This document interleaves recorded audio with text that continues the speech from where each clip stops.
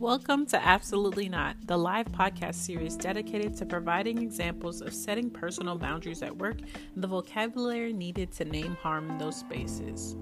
I want everyone and anyone to set personal boundaries at work and create healthy relationships in the places that they want to be in.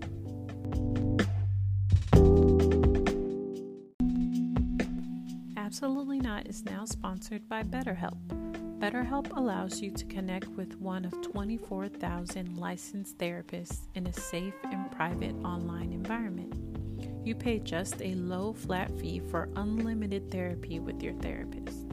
Visit www.betterhelp.com/absolutelynot for more information and to get 10% off your first month. Thanks again, BetterHelp, for sponsoring Absolutely Not. Thank y'all so much for being here today. I appreciate everyone in the Absolutely Not community for consistently showing up. You are continuing to make this space grow. The vocab words for this episode are racism, sizeism, and harm. You can find these words, their definitions, and more words that we use on Absolutely Not on the resources page of my website, and feel free to reach out if you'd like more words added to the page. Today's episode is titled, Be You, They'll Adjust. Okay, yes. Is that not our message here? Ooh, and that message today, right, is brought to you today by Tammy Jackson. Tammy is an instructional designer with the Winters Group Incorporated. She creates customized learning experiences that engage and push learners towards solutions that advance diversity, equity, inclusion, and justice within their workplaces, communities, and themselves. In addition, she has been a facilitator and panelist at conferences, a guest on several podcasts, and provided mentorship to many first-generation Black college students. She profoundly believes in the power and necessity of being one's authentic self. A self-described plus-size fashionista, makeup, artistry enthusiast, and budding sneakerhead, she is deeply invested in the importance of dismantling the intrinsic link between anti-Blackness and fat phobia. Tammy proudly hails from Detroit, Michigan, both the city proper and suburbs, and currently resides in Austin, Texas. Yay! Hey, that was a good intro. Thank you, friend. I can read. Lit. Thank you so much for being here today. We're excited to have you here. Thank you for having me, Katrina. It's a blessing. I can't believe I was just saying to you when we was doing our little pregame, it's been a minute. It's been a while, and I need to stop doing that. But when I get it together, I will get it together. But thank you for being here with me nonetheless. I would love to hear where the title of today's episode came from. Be You, They'll Adjust. Yeah, so your girl was out in the world. She was scrolling on her Instawebs, on the Instagram. This is about, let's say it's like 2 years. It was right before the panorama, right? So it was about 2 years ago. And I was going through some stuff at my corporation that I was with back then. And I was experiencing some things. And I ran across a t-shirt that had that on it, Be You, They'll Adjust. And it was so funny because I had just been talking to some homies and I was like, somebody had brought up attention at that job, at that particular organization I was with at the time. They were like, every time you walk in, like, you just don't change and people just gonna have to just adjust around it. And they had said that. And then like 2 weeks later, I saw that t-shirt. So it was like the universe was affirming that person's statement, even though they was trying to be a little petty. It felt like an affirmation. So sometimes you gotta take it, get a little lemon, make lemonade. But there's like, yeah, every time you walk in, you just expect it to adjust. And I was like, I sure do. They'll be fine. So that's where the title came from. Oh my goodness, I sure do. Like, whoever is listening to this right now, she continues to do so. And is there a reason you continue to do so? For my soul. For my spirit. For my happiness. There's been so much that has been taken from Black folks, so much that has been demanded of Black women, in particular Black femmes, Black queer folk, that I feel like you can take all these things from us. You can have me start at the bottom of the ladder and have to scratch to the top. And there's all these things that require us to give away if we want to be, if we want to have the prize. And I refuse to sell my soul for it. And that means that I'm not going to get there as fast as some people, but I'm going to get there intact. And shout out to Nikole Hannah-Jones. I'm paraphrasing a quote by her. I'll go ahead and read it to you. But like, for me, it's so important to be mindful of, how do I say this? If I'm not myself, I can't ask for what I need. If I'm not myself, I can't even ask for advocate. I can't advocate. How do I advocate if I don't know who I am or what I want? And if I'm not myself, then my journey is essentially a false one, even if I arrive there, because it only was at a piece of me. So when I was writing in a podcast, or I was listening to a podcast, this came from an episode of another podcast Nikole Hannah-Jones appeared on in spring of 2019, and this blew me away. She says, and I always quote this, she says, "You have to understand that when you make the conscious decision not to conform, you keep your dignity, but it might take you longer to get where you want to be. And you might not get there at all. But is it worth it to make it if you don't arrive there intact?" And I would say it is not. Okay. Yeah. Shout out to Dr. Nikole Hannah-Jones for that. So to answer your question, that's why. It's like, if I'm going to get there, I want to get there whole. We teach so much about the hustle, especially culturally. And I'm proud of how Black excellence, hustle, striving, all that is great. And I understand where it comes from. But what difference does it make if we hustled, we got all the things, and we get there, we don't get there whole? So yeah, you did all the things by yourself. You got it out the mud. But you didn't rest. You didn't hold on to yourself on the way there. Then what difference does it make if you got there or not? So me, I'm cool with, I might not ever have it, whatever that is. I might not ever be Black excellence or very wealthy or be a boss, move like a boss.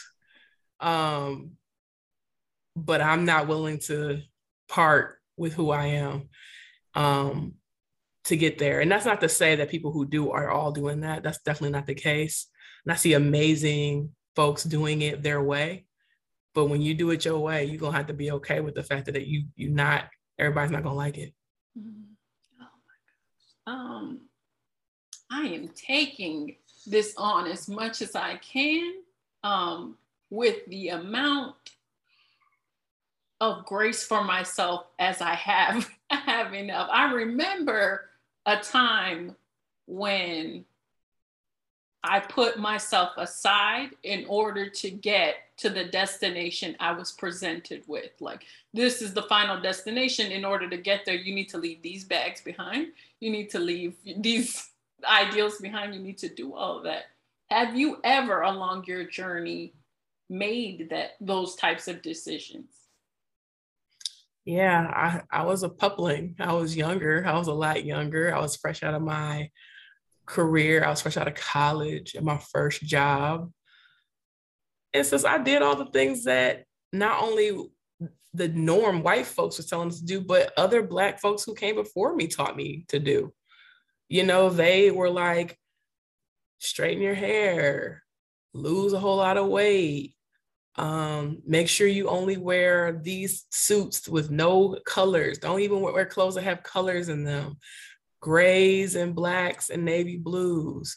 Don't talk with your Black accent. Like, don't let nobody know you actually working class from Detroit. You have to talk like, you're professional. And professional just means absence of anything other than white. Like professional just is a loaded term for erasure of anything outside of whiteness. That's all that is. And yeah, so I did. And here's the gag. This is the gag. And I'm so grateful for the lesson early.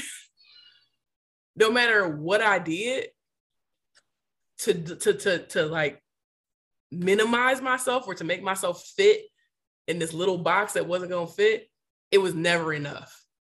Like it was never enough. And so I would change my hair and wear it straight and have a perm in it, and then it was like, oh, her hair is not professional. It's not, it doesn't look right. I would say something and it would always be a critique because guess what? At the end of the day, you can't get rid of it because Blackness is inherently, particularly, but everybody, when I'm talking about anti-Blackness, I mean Black people. I'm talking about Black people specifically. That is inherently in a country that's built on two things: anti-Black racism and the genocide of indigenous people in their stolen land. So it didn't matter. It didn't matter. And I saw like, oh, sometimes I would see people, kind of do the code switching or do the assimilation or whatever they thought. And I understand that, but a lot of people do that for their own safety. So I'm not knocking. I understand why we're all taught that. But be miserable when they would go home. So I was like, y'all can keep it. So yeah, I absolutely have done it before to the detriment of my mental health. Absolutely. To the detriment of my mental health. And I know a lot of us who have been in this audience before or have sat in your seat before have talked about that detriment that comes with not setting boundaries around your work or not being the full person that you are. Could you kind of talk about the extent that you got to with that detriment? Yeah. I mean, I remember and I said this in another podcast I was in. I remember one day I was leaving work from this job and it's so funny how the system will set you up to make you believe like that you're supposed to experience these hardships, and then like they'll give you a fancy job or a fancy place to work, and it's because you work here, you should take the bullshit. Like you should be able to take this abuse because you get, little Black girl, we let you in here, so you can take the abuse. So I was working at this company. And I remember driving off and Pharaoh just said that they're also from Detroit. So he said, you're from Detroit, what up though? And Pharaoh, listen, I was getting on a ramp about to get on 75 South. I remember the day and time and everything. This is how the universe is. And I was getting on the ramp to jump on 75 to get back home. And I was in tears, Katrina. Like I just was bawling my eyes out. And I remember like crying so hard that my blouse was stained with the wetness of my tears. And I remember that being the case when I would get on the on-ramp when I was pulling into this job. Every day I would cry. And I was at that job for 2.5 years. 2.5 years. And I'm thinking like, there's got to be more to it than this. And it was always something, right? It was every day the security guard there would stop me, even though I had my badge and credentials, and stop me and never let me through. It'd be going out to dinner or lunch with my coworkers, all of whom were white women, and being stopped and having my purse dumped in front of my whole team, but I was the only one who was getting searched. It was being given, inviting my family, my mom and my mom and stepdad to come and be at an event that we're hosting, and then accusing them of stealing the tickets and not being in the appropriate spot. It was speaking up for myself and then saying, we don't talk about that here. We don't air our dirty laundry in front of guests. I mean, girl, that's just one job. And this has happened in some capacity at every single place I've ever worked at, except for where I'm at now. And I cannot thank you enough for sharing your experiences here in this space. I really appreciate your use of the word abuse. So many people take racism and kind of everything that falls under that umbrella to not coincide with abuse. They see it very differently. and I know that you've experienced that in the workplace, what allowed you to make sure that those two words coincide together for the rest of your life? You know, I have to give two layer. I got to give a shout out to my people, my family, particularly. I'm thinking really my mother and my brother in particular. My brother is almost 14 years my senior, and my mom was in the Black Panther Party when she was younger. So I guess like you could say I can start it off in her womb. They gave me the gift, those two particular individuals gave me the gift of realizing, like, even when we left the city and moved to a suburb outside the city, my brother in particular was very particular about making sure that I knew that, like, and I'm using his words right now, he's like, oh, you still gonna be a nigga. Like, and I say that intentionally. And he would use language intentionally. And he says, just because you go to those places and act like, they're gonna still see you as a Black person. And they did a really good job of pointing out how to be proud of my heritage, right? Like they doubled down on that. And my father helped enhance that with taking me to places and museums and things like that to kind of enhance those lessons. But I didn't have a great awakening, right? So I always had a conscientiousness that Blackness was amazing and beautiful, but it was going to be a significant part of my life that would ultimately be something that I would often have to recognize as something that was going to be a challenge, as well as being Black in this country. So that's the first half. The second half is, I think I came into the realization that, like, oh, I'm being abused when I started to divest from the script, as it were. Okay. So the script for everyone, and sometimes they call it relationship escalator in some communities, but the script is, you got to get a good job. You got to go to school. You got to get good grades. You get good grades so you can go to college. You go to college so you can get a good job. You get a good job so you can buy yourself a good house. Buy a good house, you get a partner. You get an apartment, you have kids. You have kids, you take care of them. And then you get a new house. But here's the thing. It's like a pyramid scheme. It's literally like a pyramid scheme. You never can get off of it. So once you get the first house, oh, it's not big enough. We got to get a new house. Or once you get this promotion, oh, you've now had a lifestyle which you can't afford, so you got to get another one. So you need to participate in the foolishness. Capitalism is going to keep you on that hamster wheel. So as a woman who knew at 12 years old that she never wanted children, and as a woman who is big, who's fat and tall, I was always very big and always very tall, and it wasn't like a thing that happened overnight. Certain pieces of that script I didn't fit in it already. I was already ostracized from it. So when you experience that ostracization in that way, and you're kind of like off script, if you will, you get an earlier taste of what it's like to divest. And then I happen to be an elder millennial or extennial, whichever word you want to use.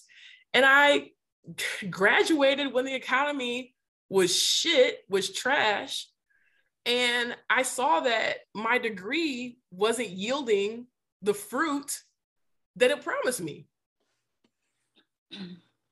And the white boys who didn't do half as well as I did in school was getting paid 4 or 5 times more than I was, even in an economic depression. So once I started figuring out, like, oh, the script is a lie, and I don't have to participate in it, things change. And I appreciate you breaking down the script for a lot of us, because I think a lot of us are still reading the script on a daily basis and trying to keep up with the line. Where's my line at? But here's the thing. These lines don't match up to a lot of our lives. Not very well anyway. I love that you talked about the foolishness. What boundaries did you have to set in place with yourself to start moving away from the foolishness?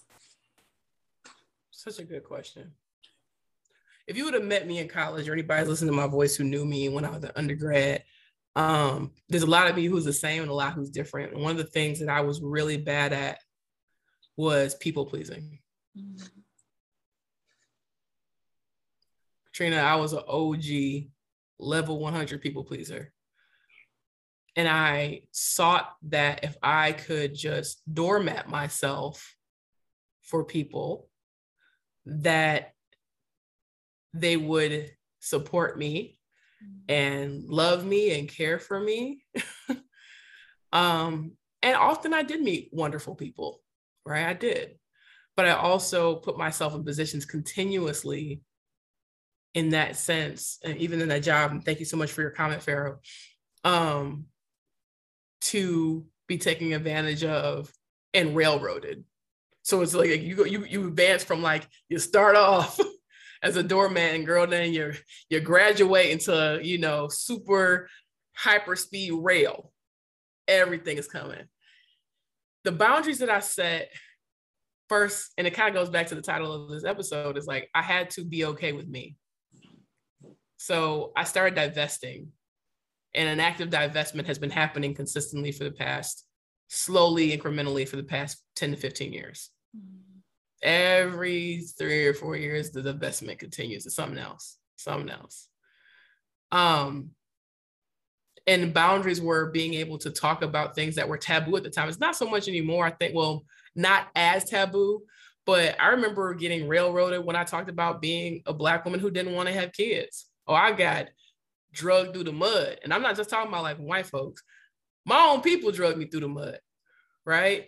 And I understand that because there's a fear in hearing something that's off script. I can say that now because I've been through therapy and I'm, you know, I'm a lot older and I can be empathetic to why they came at me that way. But it didn't feel good when it's 15 years ago. No matter what a Black woman does, whether she wants to have the husband and the kids, and this is very heteronormative, my language. No matter if a Black woman wants a husband and the kids and the house, the car and the career and the boss and the business, or she's like, I'm cool with just kind of being in my little 1-bedroom, or, you know, renting for the rest of my life and going on my trips with my homegirls, whatever she ends up wanting, somebody's gonna have a problem with it. It don't even matter. So the boundary was speaking up for like I said myself, the boundaries came from when I got really acute with being, extremely acute with knowing who I was, the good, the bad, and the ugly. It's all good. We talk about know who you are, like your makeup, like your hair. And I have said this to people, and you cannot be doing the work. This is one of my things, and somebody said this to me. And I was in group therapy. I remember this. And they said, name 3 of your top 3 toxic traits.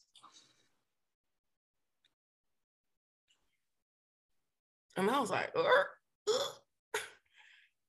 Every time I've said this to people, they struggle. Like, I've said this at dinner parties. I've said this to people, men I'm dating.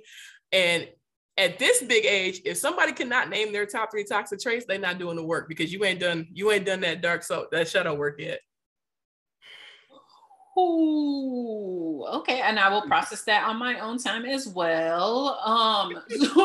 And we talk about the ability to name, well, I've talked about a lot just how I used to be, do you want to fight to every conflict, every confrontation that came my way. And now I'm now enabled to set boundaries and have process and communication with people. What are some of the steps that you've had to take from not being able to name your top 3 toxic traits to the person that you are today?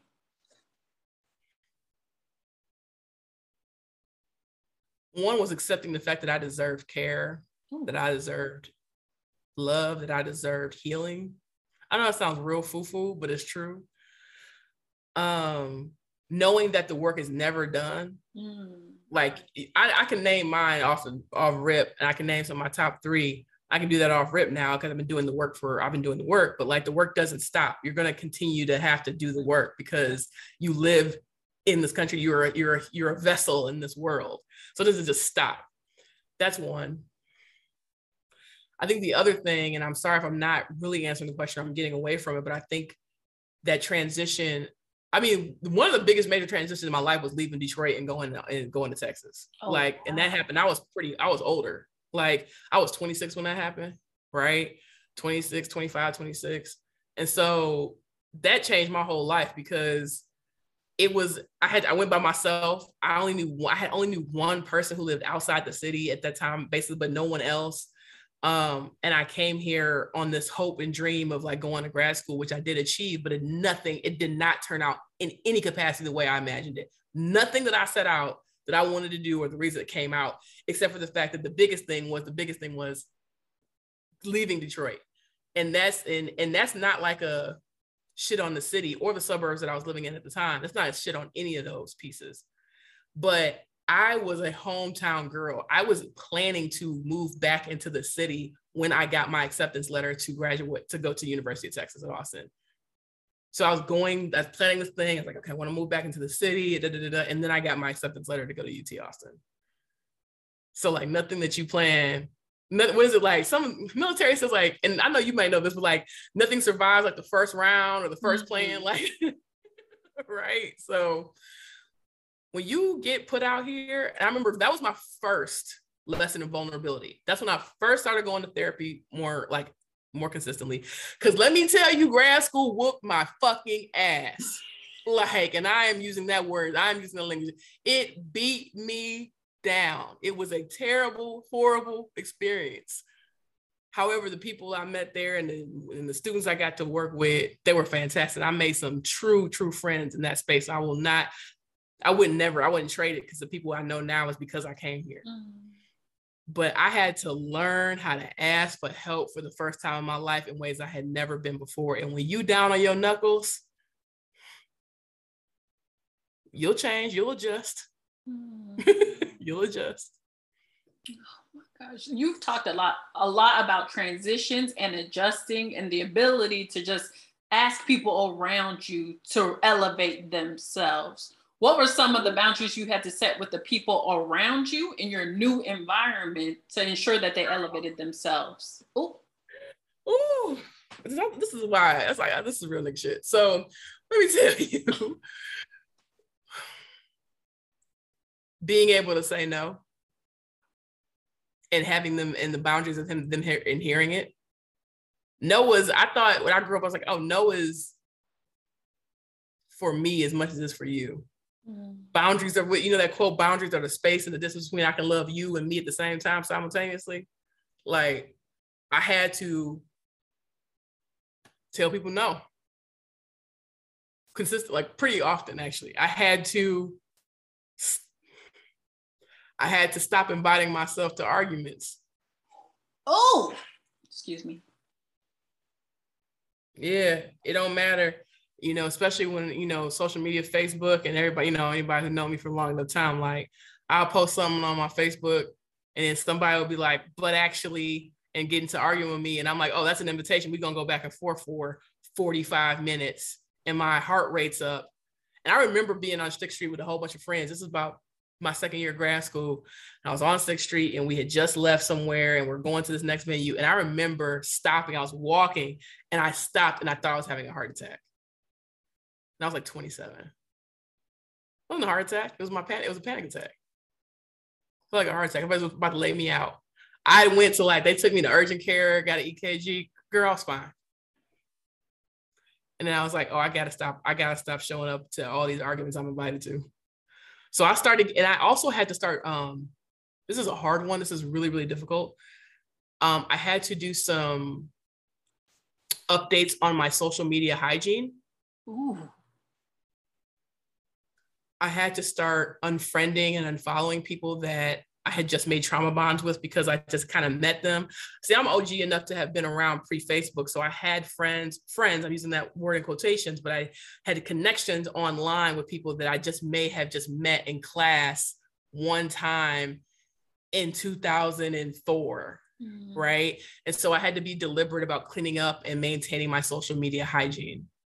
Right. My hygiene was bad. I was constantly, man, let me tell you, Christina, with them trauma bonds, like you will have people like, oh, we were this together. And then you'll feel tied to not want to get rid of it. And it didn't have to be this whole announcement, but I had to be more deliberate and more intentional about unconnecting myself both physically and digitally, and then being more deliberate about putting more things into my feed that would feed my soul. Okay. So it went from, oh, this is my second cousin, or this is my mama's friend, or this is whoever, this is the guy that the people I liked. And then as soon as I started speaking my truth, I was starting to lose friends. People wanted to argue. You start speaking up for things that's not popular, you're going to start losing friends quick. It's going to really narrow it down real quick. But my hygiene was so bad that I had all my notifications on my phone blowing up all the time. I had pop-ups constantly coming up. So then I had to start being so intentional, like take the notifications off, shut the shit down.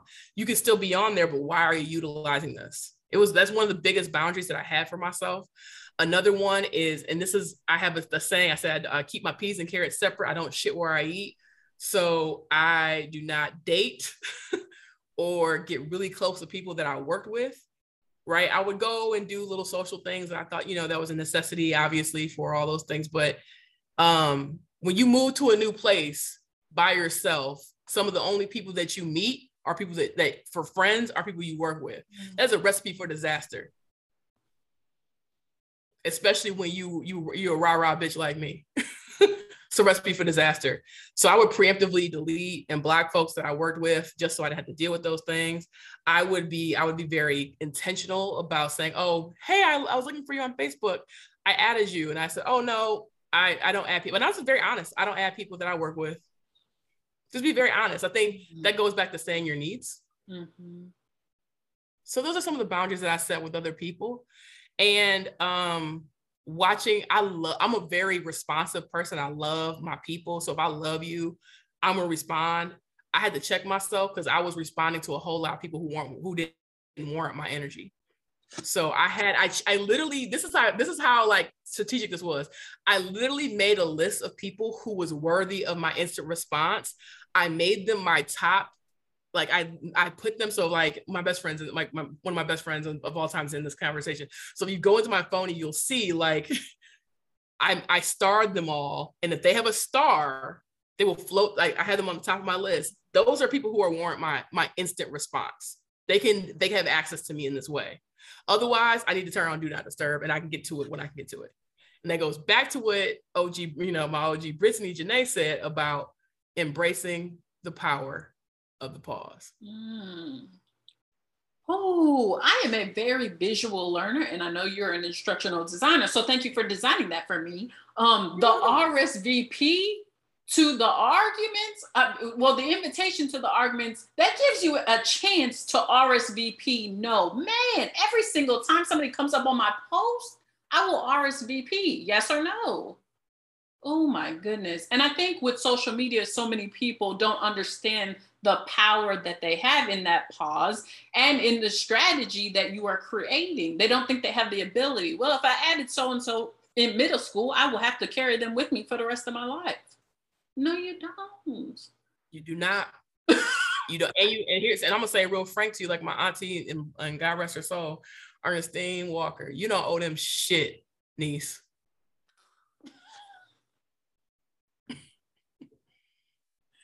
And that's that guilt that especially we teach femmes and young girls. We teach them. I just wrote something, and me and you got to actually be on the blog this week. But I wrote something about nice versus kind. And we teach little girls to be kind, to be nice for niceness sake. But we don't teach folks to be kind, and they're different. And we weaponize niceness as a performance, and it's nasty. There's a term, nasty nice, but we are not intentional about being kind. Oh. So when I meet new people, I tell people, I was like, I'm not a nice bitch, but I'm very kind. I'm not nice. And that's a boundary. I love that you talked about the performance and your expectations that you're bringing into relationships. For all the people that are listening to this and have no idea to even start on their list, like, okay, I would like to delete people on Facebook. There are some people in my life that are probably trauma bonds. What would be the top 3 tips you share with them about getting this train on track and cutting those people out? Absolutely. So for me, it was going back to being honest with myself. So doing that inner soul work, asking myself why do I value this attachment? Why do I value this attachment? What am I afraid of? Am I afraid that I'm going to see Susie at the bar and she's going to know that I unfriended her? Okay, then let her say something. My brother has a really good, and it's helped me with anxiety because I experience anxiety. I'm a person who lives and experiences anxiety. And he said, hey, little sis, just embrace the worst case possible scenario. I'm like, and usually the theater, what's in your head is more dramatic than what actually happened. Oh my God. So, yeah. So that's step one, is to know why you have that bond, why you are invested in that relationship, what it means to you.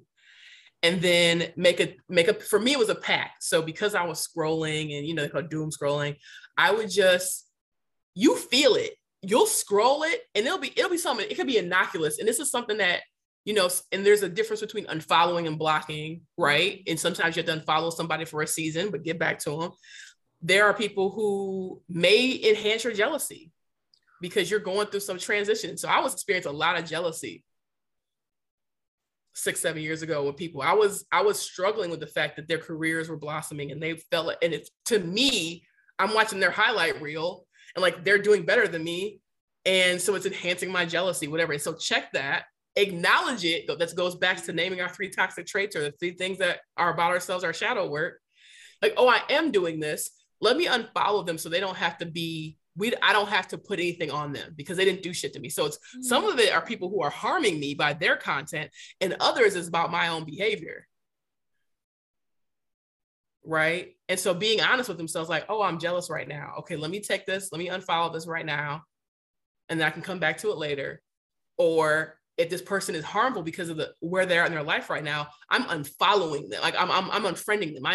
I'm removing the connection.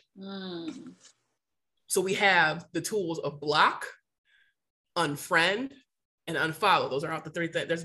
Those are 3 different things. And knowing when to hold them, when to fold them, which one to use, right? And being honest with oneself about why am I holding on to this relationship?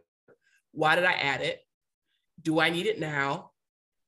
Is what I'm seeing from them triggering something, an insecurity in me? It may not be, but if it is, I need to address it and move accordingly. So many boundaries for ourselves just in those tips. For somebody who's still struggling with this, because social media is such a weird place. It's just a weird fucking place. Is there any way you could keep someone in your life, even though they haven't passed any of those criteria? Or is there a reason you should keep anybody in your life if they haven't passed any of those? Leave me alone. Is there a reason if they haven't passed any of those criteria? I'm a little bit more cold. Yeah, I'm a little bit more high. Like, I think, let me be honest. So we're going to have people who are like in our inner circle who are just going to piss us off because we're human. Your sister, your brother, your mom, your dad, those people. I am fortunate enough that no one in my like immediate family has done something so egregious that I've had to cut them loose. But I am not above it if it was so egregious. I experienced privilege there. Everybody cannot say that. So I am not a woman who will say like, yeah, that cutoff game can be a lifesaver. Yes, Anura. So like those things happen. We always tell people like, that's your mama, that's your uncle, that's your daddy. They're still harming me, right? And so denying access from you is a boundary. Denying people access to you is a boundary. And the reason it's like, it's all that adage of like, I go to therapy for all y'all people who don't go to therapy. Like, I can't change my, my cousin or, my auntie for poor behavior. I cannot change them. Change only feels good when it works. And you have no change. You have no authority over changing nobody, especially no adults. You can hope that they do better, but you can't change them. So you either got to make a decision they're going to be in your life, or who they are right now is not serving you. Y'all just not there. Y'all all in water right now. So I am not above cutting people clean the F off. Like I will cut you clean the fuck off if I need to. But there are people, there's a difference between me and my sister got into an argument. We got to go back and forth. We got to hash it out. That's like, if I'm cutting her off because we got into an argument or disagreement, that's not the same as she's continuously harmed me or I've continuously harmed her over and over again, repeatedly, right? So there's a difference between like lack of communication skills and sparing your dignity, not your dignity, I think that's not the word, but sparing your inner peace, as my mother would say. Like, oh, you bring chaos every time I'm with you. Okay, now we gotta end it. So I'm not above it. Like I am not above denying access to me. I am just not. But by the time you've gotten there with me, you done graduated. Like there was, I am so direct. Like it's coming. Like I will go back and forth a few times, especially if I care about you. But if I've cut you off to me, it's because you have over a course of time violated boundaries. Ooh, which is why it's so important, just like you said, to know them, to already have those expectations laid out. So when you meet these new people or they connect with you on LinkedIn, hey, this is what I'm about. If you're not about it, please let me know so I can cut you the fuck off earlier. Earlier this year, I had a mentor on LinkedIn, and she was not there for me the way I needed her to be. And in therapy, I asked my therapist, is there any way I could keep this mentor in my life? Is there any way? And my therapist only said one word. She was just like, why? Why would you need her if she can't be what you need her to be? Broke my heart into a million pieces. But them's the facts. Those are the facts. Them's the breaks, right? And also, I interview this way. I enter relationships with people the same way. And I'm talking about just intimate partners, new friends, coworkers. Matter of fact, when I started at my new job and I was interviewing, or I was doing a one-on-one with some new teammates, I asked them, I was like, how can I best support you? How can I win with you? And what do you need from me? And how do you best receive feedback or criticism? And those are questions I asked all those folks at work, because we're all different. And they're like, oh, no one's ever asked you that before, because I wanted to start off with sharing expectations. It's all good because I'm an extrovert and I get it. I was talking to my sister about this. Like, it's all good, like, to be introverted or to be extroverted, wherever you fall on that spectrum. And I tease my friends who are introverts, and they'll notice I'm teasing them. But I'm like, oh, you introverts, y'all be really y'all be honest, extroverts because we all loud and rah. But then the introverts will say, I need alone time, which is valid. And I'm like, yeah, but did you tell me that that's what you needed, or was I supposed to guess? So taking that as an example, right? Like that's just a paradigm example, but like, if I know what I need, I can better inform the people that I care about and people that I work with what I need. So for example, when I work, this is not this job, but I've done it ever since. Every job I've interviewed, I'm like, hey, I don't answer. Like I cut off I set my notifications up in such a way that they do not ping my phone all the time. My anxiety cannot handle it. My heart rate cannot handle it. I do not check my email constantly. I have 3 times a day that I check it, and I respond accordingly based on these 3 times, right? But you can't know, if you don't know yourself and you don't know your needs and you have not done the work, you cannot have it. Like you cannot ask for what you need in the beginning of any relationship. Oh, and then you have to check in with them. And this goes back to the title of the episode. Be you, they'll adjust. Because you are extroverted, because you have expectations, because when you come into those relationships, you're able to articulate those needs that you need in that relationship. They can do the same, and y'all can adjust accordingly in the relationship. Oh my goodness. It's ironic because many of my friends are introverts, and like extroverts, I don't know, it's not West Coast, East Coast beef, but like extroverts in the cultural zeitgeist get a lot more attention, a lot more support. They are seen as leaders in ways because they're seen as rah and they're out there and all these other things. I actually have a theory that only applies to white boys who are extroverts, because I believe that wherever you are on the spectrum, if you are Black or a marginalized person, you're extroverted, actually makes you a target in different in certain ways. However, I do think it's important wherever you're an ambivert, introvert, or whatever your personality may be, you are worthy of getting the support you need. But you have to be able to articulate that. And even though, yes, I'm an extrovert, one of the ways I'm able to articulate that is doing all this work about therapy and self-discovery and shadow work and all those things. I was able to do that through that. So it's scary. No one ever wants to look at their top 3 toxic traits and work on who that is, or they don't want to do that. But it has made my life significantly better when I'm able to speak what I need and remember what I know. Thank you so much for all this amazing. I have to process so many things from this episode on my own time, of course. And so I appreciate you bringing that energy in this space. Is there any last minute sprinkles you'd like to share with the audience before we roll out?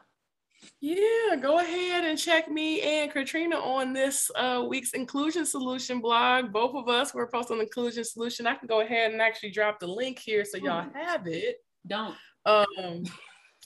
Go ahead and check it out. She wrote an amazing, amazing piece about her experience with the gentrification, what's happening and how it's impacting the Indigenous people of Hawaii. And I was able to write a point of view article by Whose Standards about nice versus kind. So check that out. I'll make sure that Katrina gets the link so she has it to share with you all. If you're interested in any of myself outside of what I do for a living, because I love my work, but I am not my work.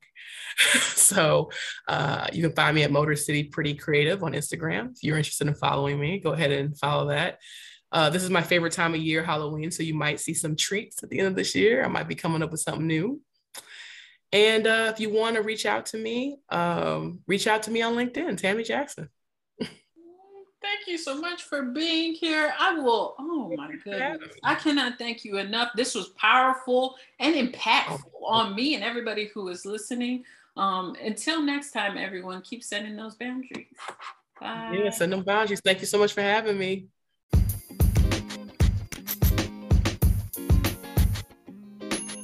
Thank you so much for listening to Absolutely Not.